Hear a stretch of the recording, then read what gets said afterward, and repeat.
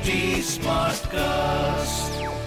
You are listening to a Mint production brought to you by HT Smartcast. Hello and welcome to Mint. I am Nasreen Sultana. You are listening to Mint Evening Market Wrap. Let's take you through all the action in stock markets today.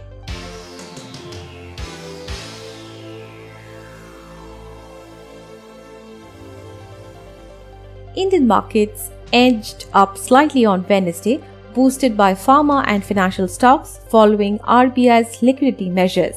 While reassuring the RBI policy aid, the governor announced an array of support to the COVID-hit sectors through restructuring schemes and liquidity measures. The BSE Sensex ended at 48,677, adding 424 points or 0.9%. The Nifty closed at 14,617, adding 121 points or 0.8%. Among sectors, healthcare, banks and metals were top gainers while realty was loser. Sun Pharma, Axis Bank, IndusInd Bank, Kotak Mahindra Bank and ICICI Bank were top gainers in the Sensex. There were only 3 Sensex stocks that ended in red today. Those were HUL, Asian Paints and Bajaj Finance. The Reserve Bank of India on Wednesday unveiled a series of liquidity measures to help banks support the healthcare infrastructure and small borrowers impacted by the second COVID wave.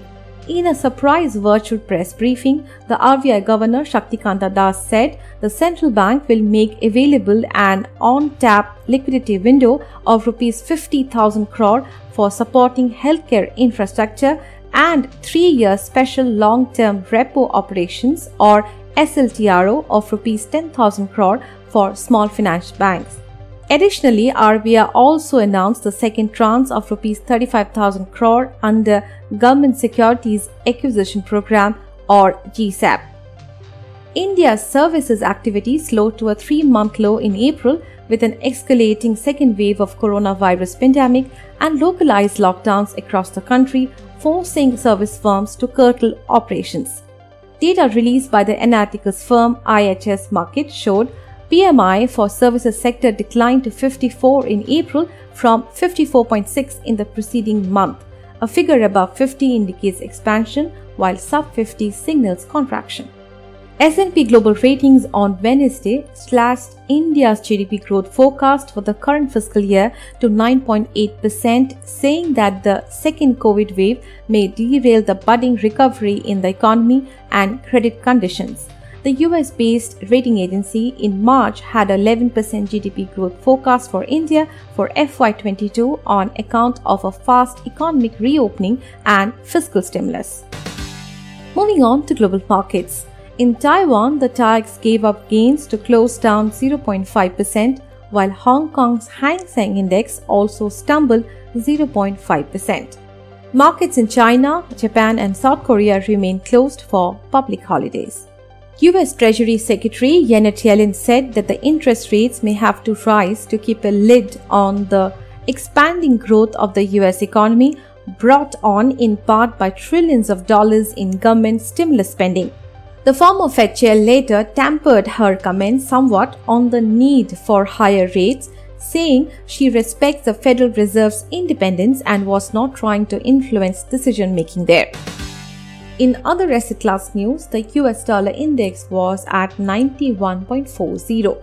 Oil prices expanded in Asian trading hours with global benchmark Brent adding 1.9% to $69.70 per barrel.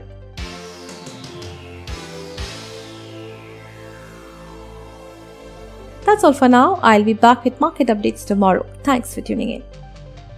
These teams that you make on this app, are you even winning? Not yet. It's better to win on Crickbazi contest.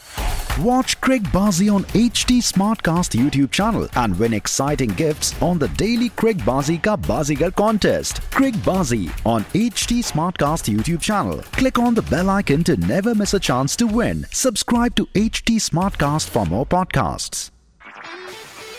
This was a Mint production brought to you by HT Smartcast. HT Smartcast.